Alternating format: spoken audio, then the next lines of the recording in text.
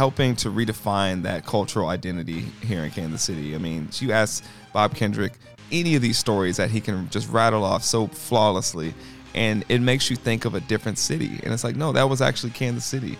This is soaked into the soil of the city. And so really just want to enhance that cultural identity here in Kansas City. That was Kemet Coleman, and this is Guild Stories.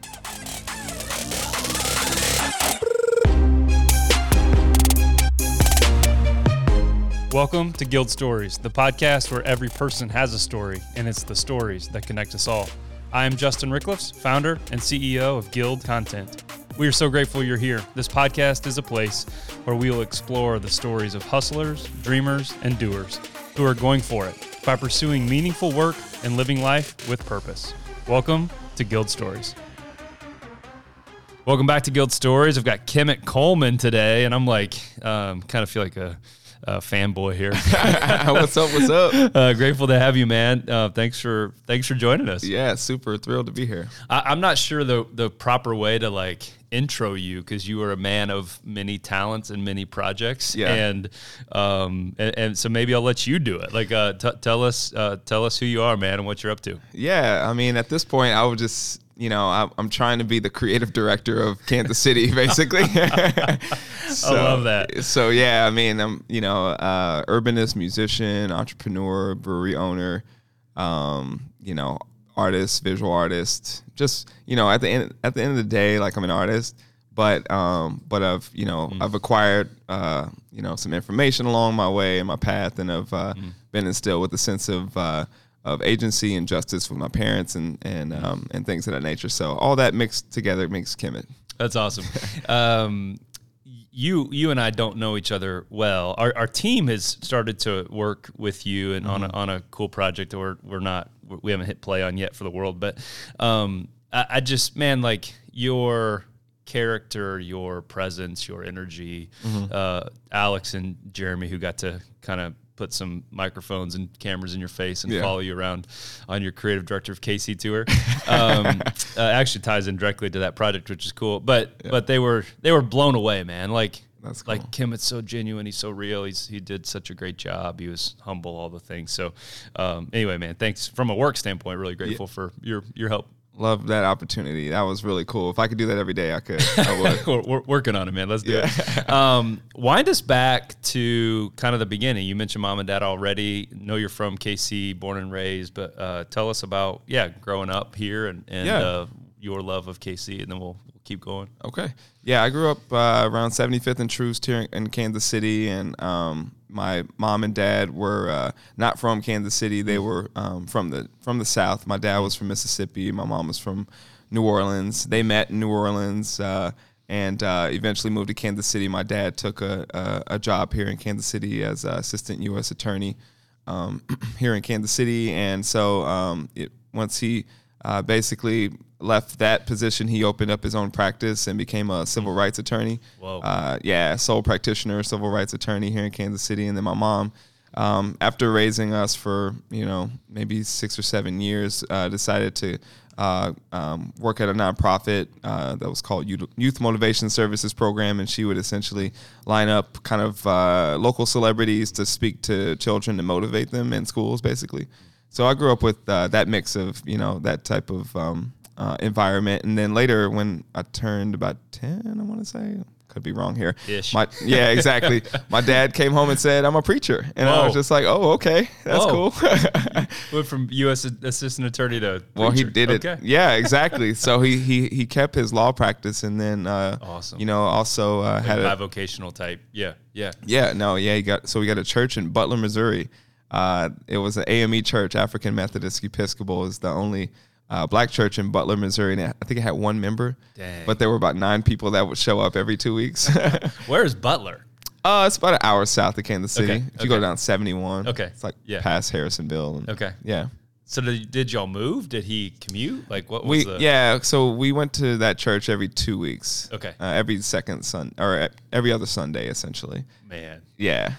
Sibling, you said they raised you. Like what or y'all siblings? What was that? I have 2 brothers. Okay. Yeah, and they're 10 and 11 years older than me, so I was definitely the baby. Nice. Yeah. Okay, cool. Yeah. That's helpful context. Yeah, man. So how did your, the post 10-year and on journey? Like what was, high school and beyond like, and what did you start getting into and start to find your interests? And I'm sure all this kind of ties back to art at some point. So I'd be curious. Most definitely. Yeah. Maybe it comes from New Orleans, from your mom, honestly. Well, New Orleans is such an amazing city. It's my second or third, probably I would say it's my second home. My third, really?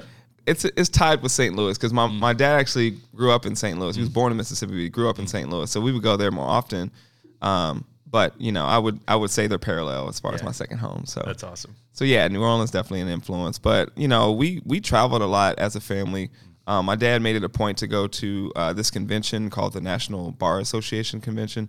So we would go to that convention every year, and it'd be our family vacation essentially. So did it rotate cities, or was it always always in Orlando or whatever? Okay, different cities every year. We would drive usually. We started out driving 87 Acura Legend with all 5 of us, and then we kind of outgrew that, and then we eventually got a van, Dodge van, and then traveled the world. We went to every state except for except for Maine. Yeah, we drove to Alaska. No way. Yeah, and we hit a moose.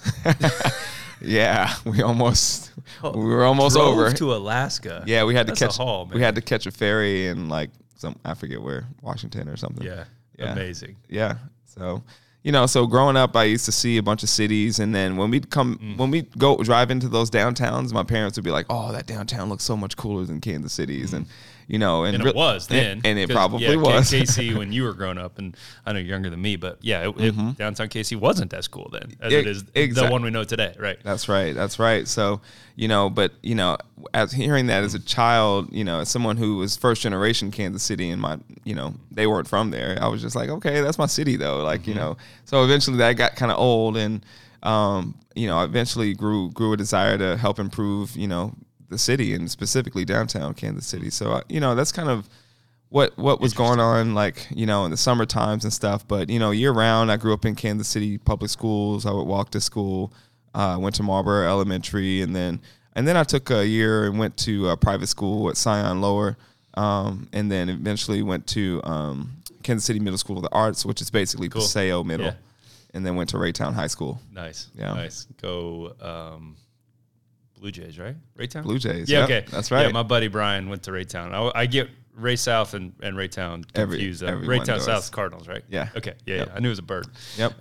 That's awesome, man. What was post high school like? Post high school, I was trying to figure out what I wanted to do. I could never answer the question, what do you want to, yeah, exactly. What are you going to be when you grow up? I never answered that question. It was a fireman. It was a baker. It was, an artist. It was pretty much everything I was interested in. So, I knew that music was something that I was heavily into, and I started doing music late middle school. And so I went to college, and went to UCM. They had a music tech program. Cool. So, it was, kind of training for being an audio engineer, which I'd been doing for a while. But so went to UCM for a year, partied a lot, didn't really do well. In fact, I did horribly. Was like, yeah. So I moved back to Kansas City and was like, all right, let me just settle down a little bit. I hit Pine Street up way too much in Warrensburg. So I went to UMKC, and then I took, I was a theater major actually, but one of my general education classes was urban studies. And so when I took that class, I was like, oh, this is it. This is like, if I'm going to be a major, this is my major. So that's pretty much where I went. And, I took several courses there and almost got finished, but I didn't finish college because I had my other projects going on. So it's I was just ready to jump into the market. That's awesome. So how did you jump in? Did you get full-time job? Did you start? I know the music piece has been consistent for a long time. So how'd you start cobbling together income and career, and what'd that look like? Yeah, really music kind of held me down for a while, just doing live performances and recordings and voiceovers and whatever I could get, honestly, just kind of whatever came in and whatever I could muster as I was going out there. But I took a lot of mix of jobs. I had a part-time job at P.F. Chang's. for several years. And actually, my manager at P.F. Chang's is now going to run the brewery that we're working on. No way. Yes. That's cool. Yeah, exactly. That's so cool. So it's really cool. But yeah, I worked at P.F. Chang's, and then worked at Boulevard Brewing Company in 2013. After Boulevard, I had a child, worked at B&IM Architects and doing marketing. Yeah. And then I worked at a marketing agency called Brands That Speak. Then after that, what else did I do after that? Did a lot of things. Yeah. I had a lot of little jobs here and there, but, I was never a desk job person. Yeah. So, it was kind of, if those people that employ me are listening, I'm sorry, but, it's kind of faking that funk, really just needed that money. And I didn't want to just settle. Yep. Yeah, I didn't want to just settle for any job. Like, I wanted to work at these places like Boulevard, boom. Like, and that was a great one because, like, I didn't have to sit at a desk. Like, I could actually be, I was doing tours and selling stuff and learning about beer. That was cool. And then at the at the architecture firm, that was also awesome because you learn a different industry. Exactly. And marketing and in architecture, completely different than like marketing at an agency an IPA. Exactly. Right. Or an IPA, right? Yeah. So took a lot of different little gigs here and there. That's great. Tell me about your first live music performance. Like what was that like, bro? Yeah. So I would say my first like show where actually like I was booked for a show was at the God, I forget the name of the place now. It's a Bruce R. Watkins Cultural Center off of Blue Park, or I guess it's Martin Luther King Boulevard now. But I was nervous. I was big time nervous. In fact, I grew up as a very shy kid. One of the things that people know about me growing up is like, oh, Kemet was quiet. He was quiet, but like if you talk with him, he would just keep talking, So that kind of runs in my family. My brothers are kind of the same way. But anyway, so as a shy kid going up on that stage, I thought I was gonna die. But I really wanted to get over that fear. Like that fear held me back so much, and when I did that first gig, I just said, all right, I'm doing this. Like, I don't care how scared you are. You're just going to do it. No one else is going to think it's bad. It's whatever. So I did that with a partner of mine who's actually one of the editors at GQ now. Oh, no way. His name is Mark Green. That's awesome. Yeah. And we had a little rap group called The Royals. Yeah, D-A Royals with a Z. That's great. Yeah. When in doubt, change the S to a Z. Exactly. Yeah. So that's great. It was fun. That's great. You like subtly wove in there that you had a kid along the journey. Like, what's the family life for you now? And tell me about being a dad. We got a family big time now. It's a family of 5. My youngest is 5. My daughter is 7. And my oldest is 13, my stepson. So we tried to figure out how to be these artist types with kids. It's definitely interesting. It's been a bumpy ride. We've learned a lot, but we're at a really nice place now. So I'm glad we took that journey and got to where we are. My wife is also an entrepreneur and an artist as well. She owns a co-working space for salon professionals. Oh, cool. Yeah. Okay.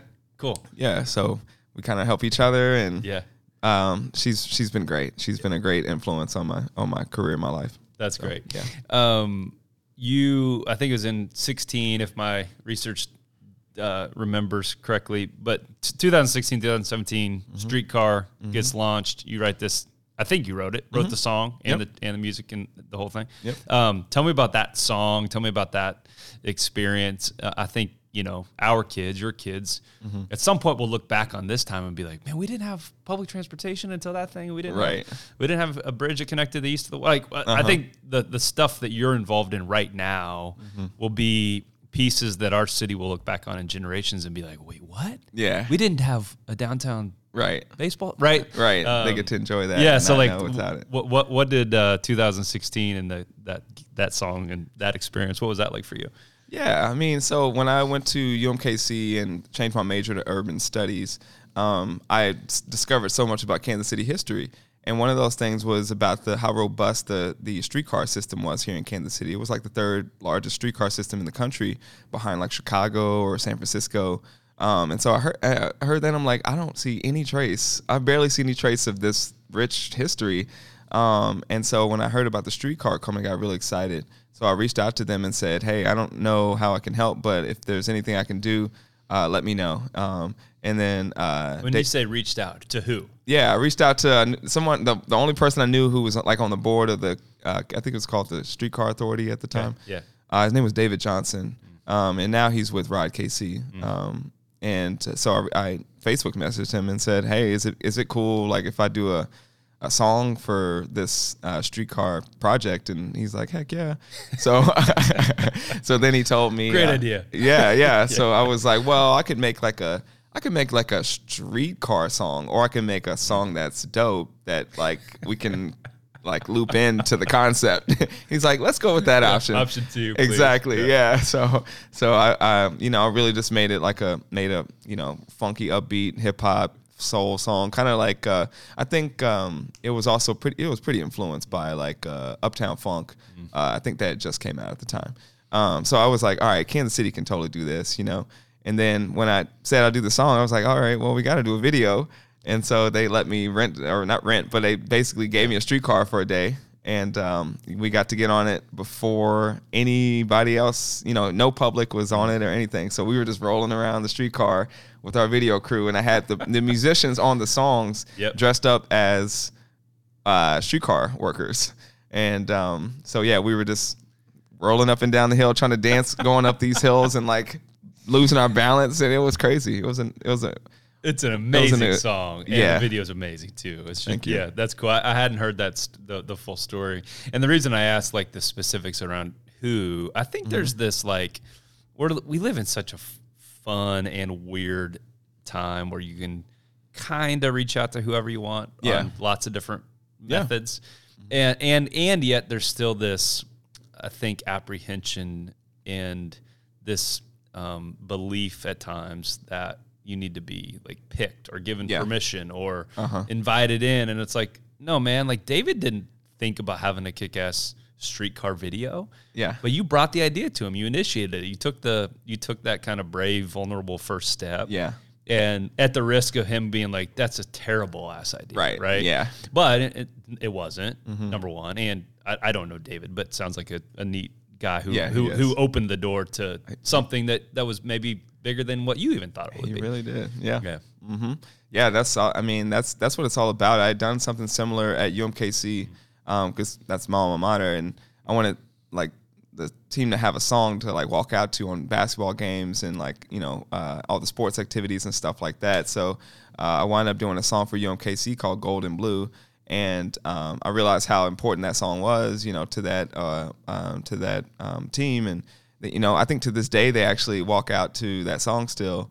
And so when I saw that, I was like, okay, well, we can apply that to pretty much any other like concept that needs it needs to be connected to the common person, really, because that was the thing I noticed a lot about a lot of Kansas City projects. Is like, I'm interested because I'm an urbanist and I went to college and studied this stuff and really enjoy this and really want to see it bounce back. But like, how do you break that down into bite-sized pieces for people to understand? So the streetcar could have been, it could have been like Cleveland streetcar, like it could have been just like blah. But now that we have a streetcar song, it blew the streetcar up that much more. Like the City Lab did it, and the Atlantic did an article on it. I think they called it like way better than any like streetcar song should ever be or something. I was like, oh, that's cool. So yeah, I was just trying to find ways to really like awesome. Make Kansas City like see itself in an artistic way, in a creative way. Because we see New York in that way all the time. We see LA in movies all those times, in Atlanta and bigger cities, and we just need to see a reflection of ourselves, I think, so that we can see how cool we are. Man, that's well said. That's beautiful. I love how you frame that up. The song, the production, the music production piece, all starts with a thought, a concept, and a written word to some degree, I'd assume. I don't know your process. That's what I'm about to ask. Sure. What is because we're kind of storytellers and writers at heart here, and it takes the form of video or websites or lots of different things. Yeah. But it always starts with kind of an idea, a concept, a story, a chicken scratched drawing, right? Yeah. I would love to hear your artistic process. How do you approach art? How do you approach music? How do you approach writing? How do you approach creation? Yeah, I mean, for me, it kind of sounds it kind of starts with bits of sound, like bitty pieces of sound. Sometimes it starts with like, well, an idea like the streetcar, you know, I was inspired by that. And I'm like, all right, well, how do we make the streetcar? How do we make a train like, you know, kind of cool, right? You know, and I'm immediately thinking about like Soul Train, the old show I used to grow up watching in the barbershop. And I was like, okay, well, that's cool. Like people were dancing and having fun and, you know, wearing funky outfits and getting lined up and going down the middle, dancing, doing cool stuff. So I'm like, all right, well, that kind of plays into streetcar, right? It's a train. So let's do something like that where people, you know, would feel like it's a danceable, you know, people can dance to it. And so for that song, that's basically my frame of mind, my immediate frame of mind when I thought about the concept. But when it came to the actual song itself, really it started with the bass line. So I had a loop on my computer that I was just going through bass lines really. And usually I don't really start with bass lines, so that was interesting. Usually I start with the drums, but I started with this bass line. I was like, do do do do do do do do do. I was like, okay, that sounds fun. It sounds like a cool ringtone, right? It's like ding ding ding ding ding ding. It's like it just makes you like happy. So I started with that, and then really just at that point drums, you know, and I've been influenced by like house music for a while, and so like I love like four to the floor, like boom boom boom, you know, just like danceable type of beats. And so I was like, all right, well, that's gonna have to be four to the floor. Not really a house song, like I don't want it to feel like electronic really. I want to feel like it's soulful and funky and kind of disco, kind of like a crossover between like electronic hip hop and soul and funk. And so, you know, really from there I just kind of started adding layers, and I did my best to kind of create the live feel, but it didn't really become alive until I reached out to my friend Lawrence Jackson, who's a trumpet player and arranger, and he wrote the horn lines, and then he said, "Well, the horns are amazing in that song." Oh my God, yeah, they make the song right. So he was like, "All right, well, sure, I can play trumpet on this, but like, why don't I write pieces for sax and trombone?" And so I'm like, okay, well, we got a little 3-piece section here. So once that came, he hit me back with the horns, and I was like, oh God, this is great. So I put it on top of I immediately took out my other stuff. Excuse my French. It's all good. Yeah. I've said way worse. Yeah, totally. So I took that off and then put his horns on there, and then I was like, okay, this bass line is cool, but it's like a 2-bar loop. You know, it doesn't really have any movement to it. So then I reached out to my friend Dominique Sanders, who's now working directly with Dr. Dre and J. Cole and all these other amazing artists right now. Okay. Yeah, he's that guy. He hits me back. I was like, well, I basically want this bass line, but I want it to feel alive, and so he did the whole thing from front to back, just live, you know. And then I kind of cut some stuff up here and there and rearranged it, but. Damn. Yeah, that bass line is like critical to the like funkiness and the danceable aspect to it. And then at the very end, I noticed that my keys were like, all right, that's cool, but like let me get a real key player. Like I'm good. I'm pretty good, but like I don't go out and perform. And I didn't go to school for piano. So, but I had my friend Eddie Moore, one of the best keyboard players in the world, really, play just some keys, just some random. He's like, it was just like one bar, and I was just like, perfect. So then I threw that in there, and then next thing I know, I got a hit. That's amazing. Next thing you know, you got a hit. Yeah. It's a very deliberate and powerful process. Dude, piano is so, my wife plays piano. She was like, took lessons as a kid-ish, but then kind of like the made from scratch. She just figures that she's got I don't. She does. She has the ear for it and can just hear something and then kind of figure it out. Yeah. Our 14-year-old daughter now is, and I just sit there and go, holy shit, is gorgeous. I know. Man. Piano is 10 like, things going on at once. I'm like, crazy. how are your fingers doing that? Yeah. I'm like, how'd you? And technology is so interesting now that she's like looking at an app on the little shelf, whatever it's called, on the piano. Yep. And it's almost like serving her when the keystroke hits, and it's like this gorgeous classical music. I'm like, this is kick-ass. Yeah, I've seen that app. It's cool. It was really fun. Yeah.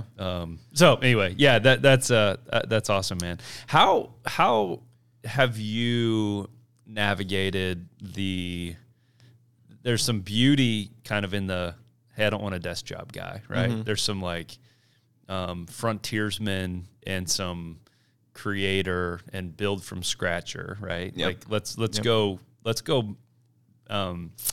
bring something to life that doesn't exist, which is a beautiful skill. Yeah. And terrifying, right? Yes. Yes. So like, how do you practically like kind of juggle projects, priorities, putting food on the table, staying focused? Like what's some of your process around the way that you kind of architected this beautiful life of yours? Well, for me, it wasn't really any other choice, because I knew from the jump that, I couldn't do a regular 9 to 5 gig. And, it took me a while to embrace that. I kept trying, I'm like, all right, well, what's wrong with me? Like, I've got to be able to do this, right? I can do anything else but this. So I just really just kind of embraced it. And then, upon reflection, just thinking about the way I grew up and my dad, seeing my dad being an entrepreneur and having clients, and like that was my classroom, right? Like that's right. Having his clients come in and him talking to them and then billing, and he had a secretary who helped him with some stuff. And so really and my mom didn't get a job until I was, like 7, 8 or 9.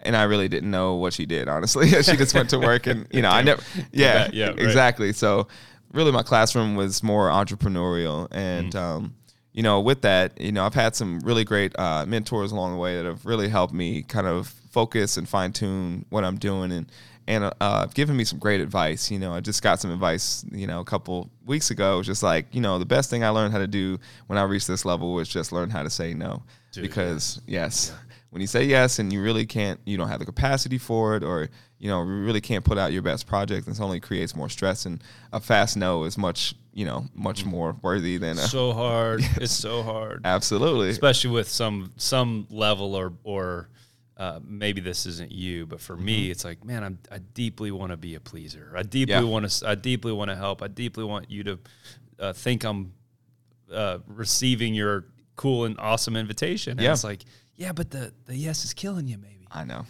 So freaking hard. Yeah. So, and maybe it's just a not right now, it's, you just never know.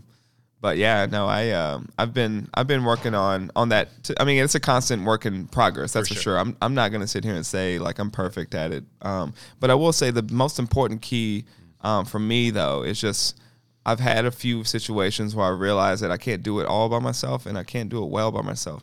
And in fact, when I work with other people, it's usually better. Yeah. And so case in point is with the Streetcar song. I could have totally done all of that, just me. But I wound up having like 8 other musicians on that. And so you really at the end of the day, that collaboration is not only key for the creative, like getting out your creative dreams, but it's also key to the scaling and that's right. and doing more than one project. Yeah. So really just kind of building my team. And so I started a LLC in 2018 called Kemet Creative. And when I started out, it was just the bucket I put everything in. Like, running through this thing. Right. It's just Kemet Creative, whatever. But over the years, it's really become, a creative director for urban real estate projects, really. Because, I realized that it's like, no, there's not a lot of other people, especially in Kansas City's east side, that focus on marketing, real estate marketing. And so, that's it's interesting. And I had another mentor tell me, it's like, sometimes you don't know what your company will become until you start getting your clients, and then they start identifying what they need from you. And then, at some point you're going to realize like, well, let's just focus on what's bringing in the dough. Yep. And also, especially if that parallels with what you're passionate about. So Kemet Creative, creative direction. Yeah, I love it. I love it. Urban real estate, east of Troost. What's that mean to you? Like how like what have you said yes to and started to bring to life in that specific vein? Yeah, I would say my first project out of the gate was a project on 39th in Indiana.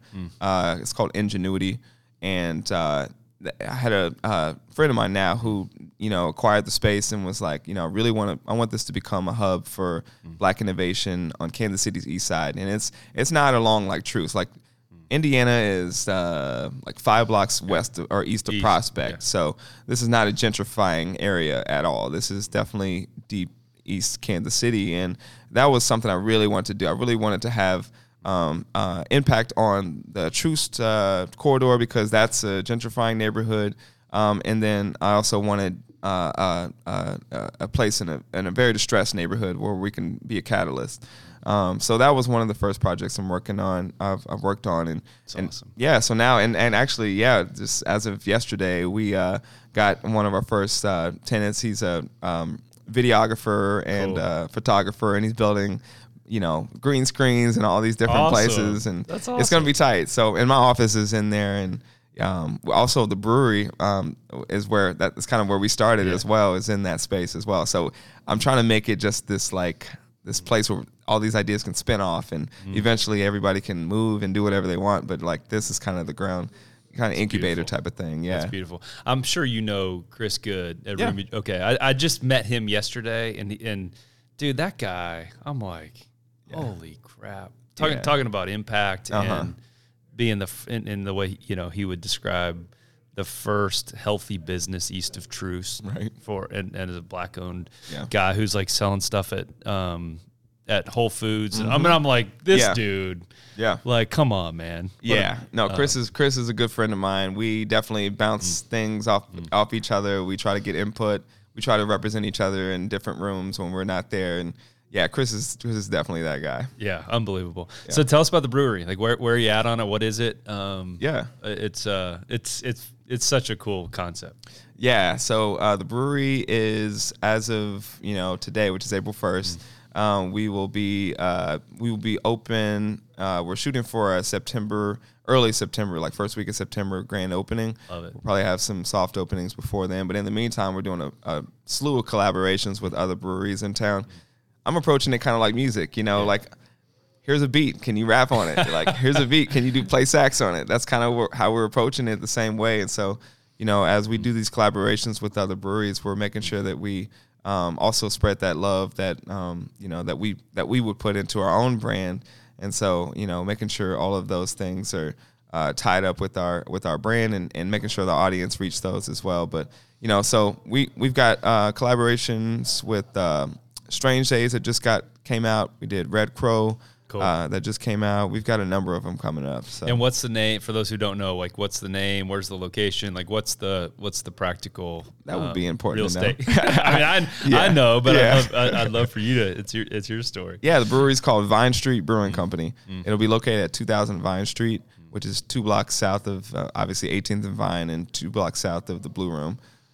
So yeah, across the street from the castle. It's in a 150-year-old building. Damn. Sits on almost 2 acres. We'll have a beer garden. We'll have 2 tap rooms. A little system, little 7-barrel guy.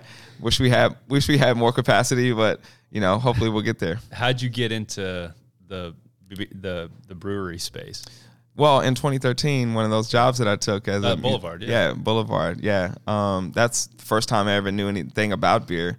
I knew that, I before that, I guess I kind of liked like Corona, not really Corona, honestly, but all right, I guess I kind of like it.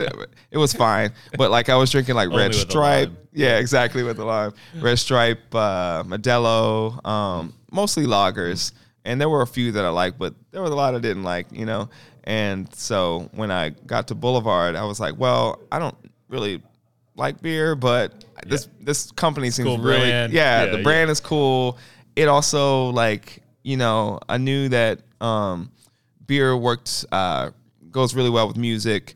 So I knew that maybe if I had some ideas, they might listen. It was definitely a cool gig. So that's initially how I got in the space, and really was just a tour guide, and wound up being kind of one of the first like paid tour guides, because they were they initially had volunteers to be tour guides. And so when I worked there, I learned a lot about the brewing process and all the different styles of beer, and learned how to pour a beer, how to try a beer. And I looked around, I was like, oh, I'm the only black guy here. I'm the only black person here. Yeah. So, I'm like, okay, well, if Kemet Coleman likes beer, why wouldn't, my friends and my family, why wouldn't they like beer too? So yeah, that's kind of how I got in the space. So when we parted ways in 2014, I still had the bug, up here. I'm like, okay, I really want to create a space where like I can bring people together and introduce beer to a demographic of folks who haven't had beer in thousands of years, because beer actually started in Africa, and a lot of people don't know that, in ancient Egypt. And so my name actually was the original name of Egypt. No way. Kemet, yeah. So amazing. Yeah, that was what the Egyptians called themselves, is Kemet. No way. So I was like, that's so cool. that's so cool. That's got to play in somewhere. So yeah, that's kind of, the brief inspiration behind it. That's amazing. I think you've got 2 partners in that specific project. How did you meet those guys? What's their skill set? Like, how are you guys kind of going to operationalize the concept? Yeah. So the first person I met that became partners was Woody Bonds, and Woody started a beer festival called Hip Hop's Hooray. That was really cool. It's brilliant. Yeah, it was awesome. It's a good name. The concept was great. It was like several DJs in different spaces and like several breweries just passing out beer and sharing beer with people. It was like really cool, super diverse, a concept I'd never seen in Kansas City. So I said, if I were to ever start a brewery, I want to do it with this guy, because not only is beer cool, but if he likes music like I do, then we got to do this together. So that's how I met Woody. And Woody's also a home brewer and has a pretty good following here in Kansas City in the homebrew scene. And so, there's a long story that I can tell, but essentially, this time about a year and a half ago, I reached out to Woody and said, I've been thinking about my future, and I keep seeing a brewery in my future for some reason. So, I'm crazy enough. I'm young enough to where I'm like, I can roll the dice a little bit. Yeah, exactly. Yeah. I'm young enough I can make crazy decisions like this, but I'm old enough to where you better do it. That's right. Or just don't even think about it anymore. That's right. So I told him about it, and it was his dream too to open up a brewery. And I think he'd been approached a few times, but didn't work out. And so he thought about it, and then he got back with me and said about a couple days later and said, I've been thinking about it. I think if I'm gonna do this, and then I'm gonna have to do it with Elliot.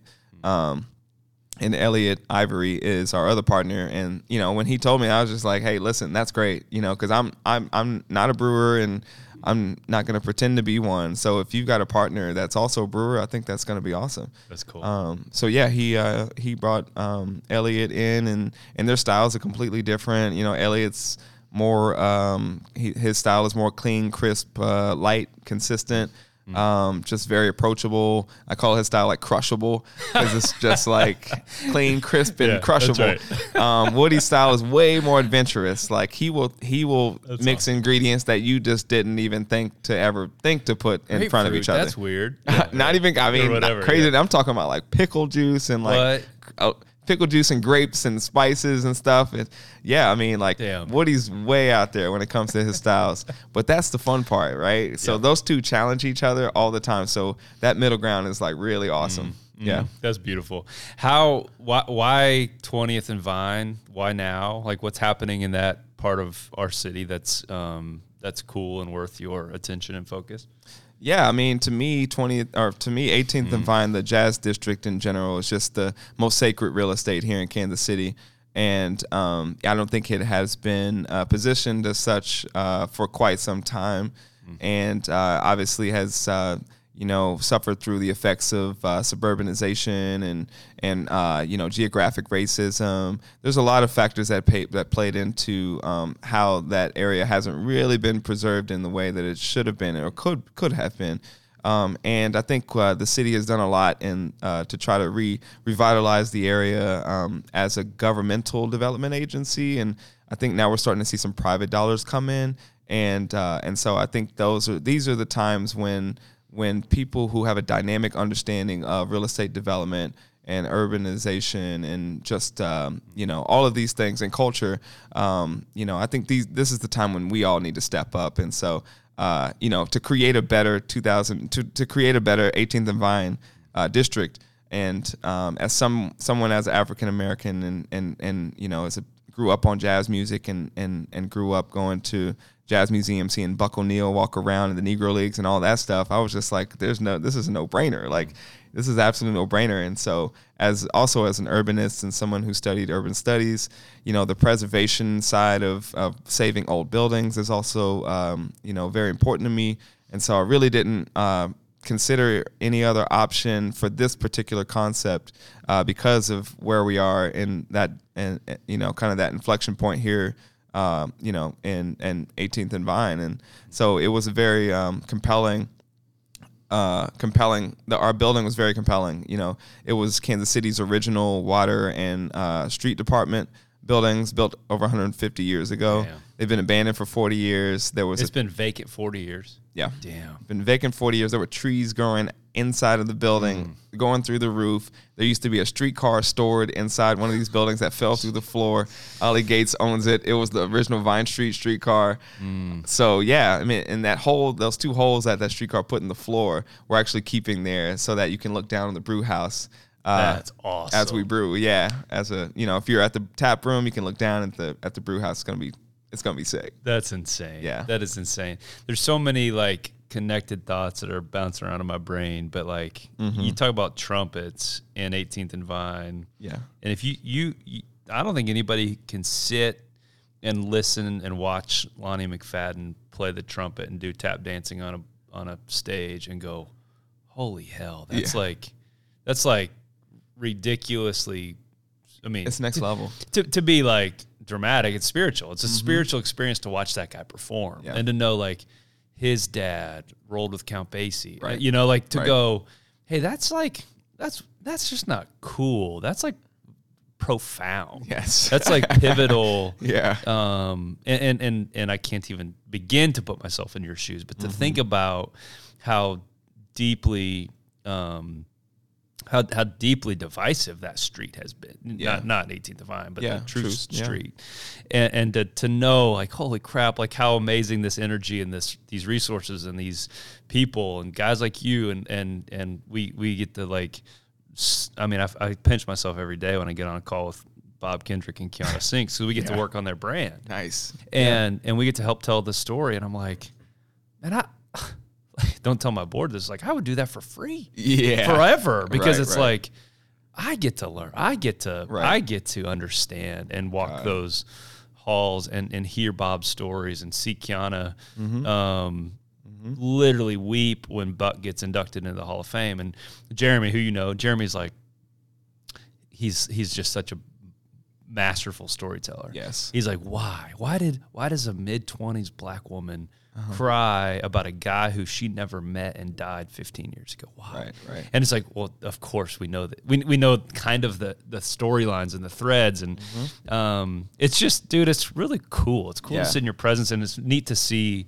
that part of our city, like, not be like the and we've talked about this with Bob and Kiana a little bit, but like museums, they preserve, it's their word, it preserves the legacy, but if it doesn't also maintain its relevance, then it literally becomes like forgotten. Yes, those stories become forgotten, and to see movement into and businesses coming around and trees getting removed out of the inside of buildings. It's like, seriously, great damn job, bro. Like, it's just awesome.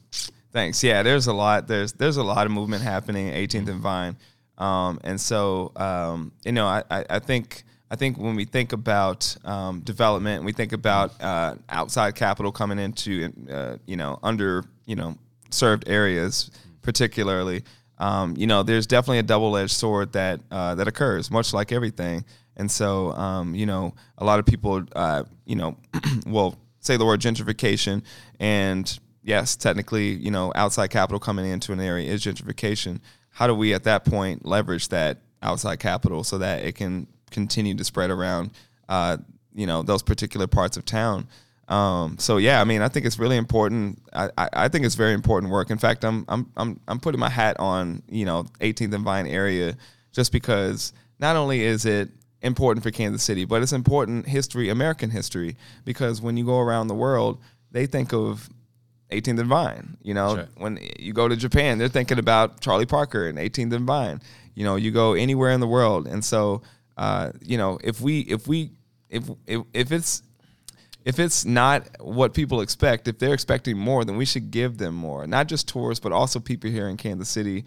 And that was the other appealing thing about, excuse me, 2000 Vine for our brewery was, I think, 18th and Vine is an area that attracts tourists, it attracts locals, and it attracts what I call folks, local visitors, basically, folks who haven't been downtown in a while, because Kansas City has a metro of 2.5 million people, a little over that actually. And so, we're sitting here in Liberty, sometimes you don't make it downtown, right? But you want to have a place that represents the best of Kansas City. And I think 18th and Vine does. Yeah. It's wonderful, dude. I could ask you a million more questions, but I want to be, we'll have to do it again. Yeah. I want to be respectful of your time.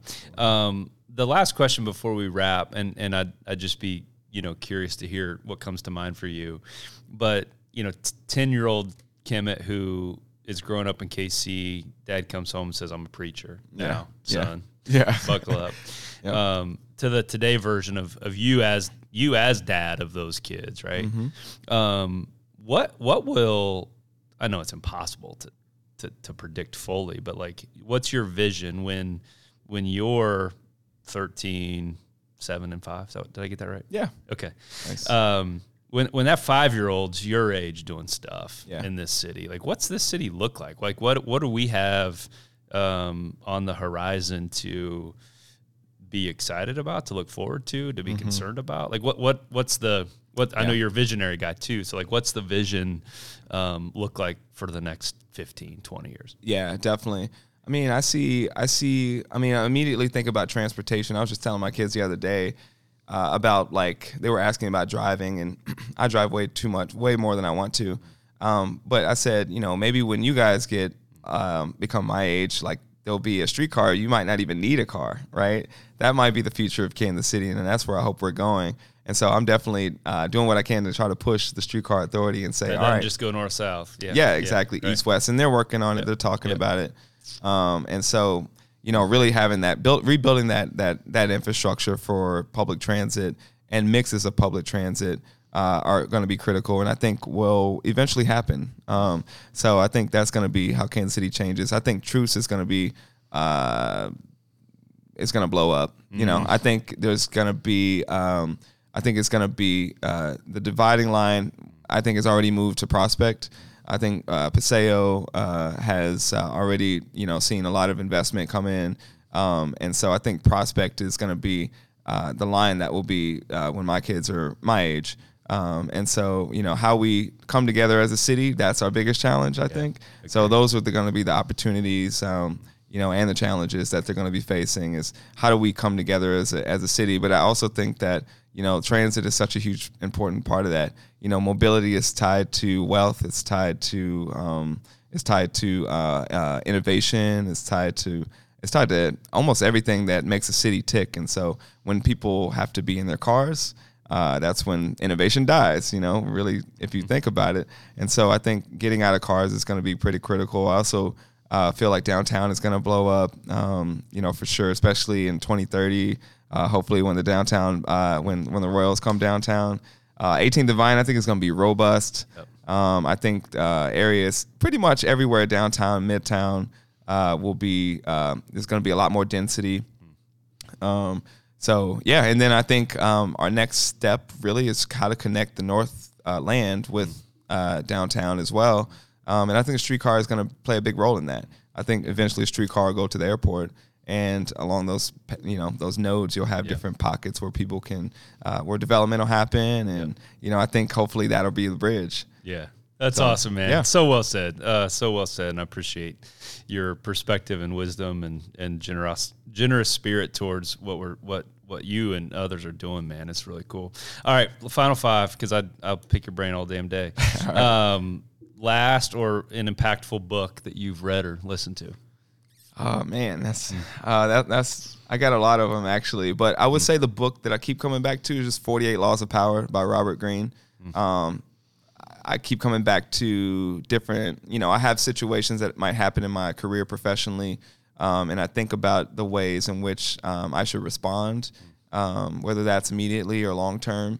And that book definitely influences me a lot. I would say the biggest book that influenced me over my life, though, is the Bible. I mean, I grew up reading the King James Version of the Bible. When my parents would go to Butler, Missouri for church, like my dad would help me get him ready by reading verses. And, awesome. So yeah, my love of language, my love of reading, excuse me, came mostly from the Bible. That's awesome. Yeah, and then Invisible Man by Ralph Ellison is another fantastic novel that I actually named an album after that came out in 2017, and that one's another one that just like really hits home. Yeah, there's several. That's great. That's great.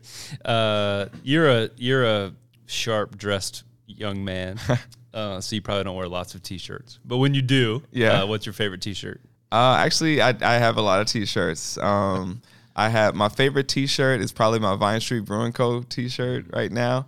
You buy it online too. Yeah, you can buy. Yeah. Yep, I was buy like, them. damn. I was like, damn it. There goes another 35 bucks. Yeah, exactly. I'm definitely buying one of those. Yeah. So that one is. But then I have I like my T-shirts to be like breweries, because I have a T-shirt from Brooklyn Brewery, which I'm a big fan of Brooklyn Brewery. Garrett Oliver was like the other black dude that I knew that was a brewmaster. That's awesome. So yeah, I went and visited there, and I got a T-shirt that's been just part of my body. That's sweet. So, have you got in your brewery tours? Have you checked out the Three Hands folks up here? They've been here a couple years now. Not yet. The old Rock and Run. Oh yeah. Building, and they do a great job, man. Okay. So Jousting Pigs Barbecue and Three Hands. Oh, heck Three yeah. Halves. Sorry. It's Okay. not Three Hands. Yeah. It's Three Halves. I was about to say I know Four Hands is in St. Louis. Yeah, so. I'm an idiot. Gotcha. I'm the wrong guy to ask for beer advice. All good. Number 3, what would you do if you weren't afraid? Like right now? I would probably I would have been an astronaut. Whoa. Yeah. I really want to go to space. Yeah. I think it's gonna be possible in your lifetime. Yeah. I mean, I'd be old probably, but Yeah. and I'd have to be super rich, but You're on the path, bro. yeah. Yeah, but either that or like skydiving.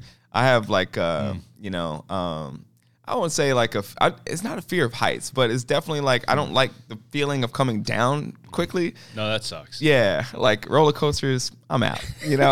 I'm done. Like, so I'm trying to overcome a lot of my fears, and a lot of these fears are from childhood. And so I'm 35 at this point. I'm like, all right, dude, like, come on, what's the problem here? So I've been slowly reintroducing myself to taking on some of those fears, and heights and falling is one of those from Great Heights. Uh-huh. So Yep. skydiving, all that stuff. Yep. But we'll have to go to space. That's amazing. I did not know that. Yep. Favorite place on earth is? That's a tough one. That's a tough one. I don't know if I could choose just one, honestly. What are a few? What comes to mind? Kansas City. Yeah. Kansas City is one of them. I would also say I really enjoy New York. I love going there just to get re-inspired, reactivated. It's just a place where you can be anonymous and be, singular at the same time. So I love New York. The energy in New York is insane. It's so cool. Yeah, it is. And I couldn't live there. I couldn't. I don't think I would want to live there, but I love going to visit and walking around and being a part of a city where I don't have to have a car. I love that.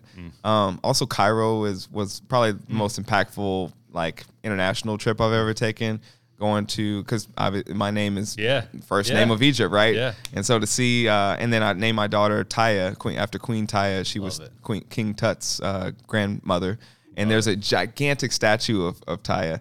And so I took a picture of it, and I was just like, "Oh, that's cool. That's you, Taya." So, that's so sweet. So yeah, Cairo was definitely an amazing experience. And then Luxor, where the all the tombs and Valley of the Kings and all that stuff was down there, and it was just a beautiful, serene moment. And I got to be on a felucca down the Nile, just super peaceful, and see the sunset, and it was just the most. I was just like, I would love to just die here. Like, this is where I want to die. When did you go there? 2019. Okay. And I got back. Oh, we got back and got super sick. So I think it was COVID. Oh, I bet. Yeah, I think so. Yeah. Oh man. Yep. That's wild. Yep. When it's all said and done, man, what do you want to be remembered for? Yeah, I think I just want to help Kansas City understand, its potential and its history, and then really just helping to redefine that cultural identity here in Kansas City. I mean, I just feel like it's such an important piece. You ask Bob Kendrick, like any of these stories that he can just rattle off so flawlessly, and it makes you think of a different city. And it's like, no, that was actually Kansas City. This is soaked into the soil of the city. And so really just want to enhance that cultural identity here in Kansas City, but also want to help other cities, do the same thing as they continue to, figure out ways to connect with their communities, and really just understanding their history, their rich history as well, and American history. And ultimately, just I'm obviously a big fan of the motherland and Africa, and how that applies to our American music and how and our cuisine and really just helping people understand the beauty and all of that. That's kind of what I'm all about. Damn, dude. Damn, come on. Yep. I'm in. Let's go. Creative director of KC, Kemet Coleman. Where can people follow along in your journey, man? You can just follow me directly, like on Instagram, Kemet Coleman. But if you want to follow my projects, look at 2000 Vine, look at Vine Street Brewing Company, look at Ingenuity, look at Kemet Creative, look at Trustival. I think those are what you're up to today. Those are my big ones. Yeah, my man. Thanks so much. And the Fantastics. Yes. What's the Fantastics? That's my band. Oh, okay. Yeah. Because you were Kim at the Phantom for a while. Was that the part of the? We didn't even go there. We didn't even go there. Yeah, we got to have a part 2. Okay, all right, part 2. Deal. Yep. You got to come back. Yeah, my friend. Thanks so much. Actually, absolutely. Thanks for having me. It was a blast. Dude. Yeah, thanks. As always, thank you for listening. Your attention is super valuable, so thank you for giving it to us. If you're a fan of the show, please go rate and review us wherever you're listening to this. I would really appreciate it. Until next time, when we get to share another great conversation with you, have a great week and let your life tell a meaningful story.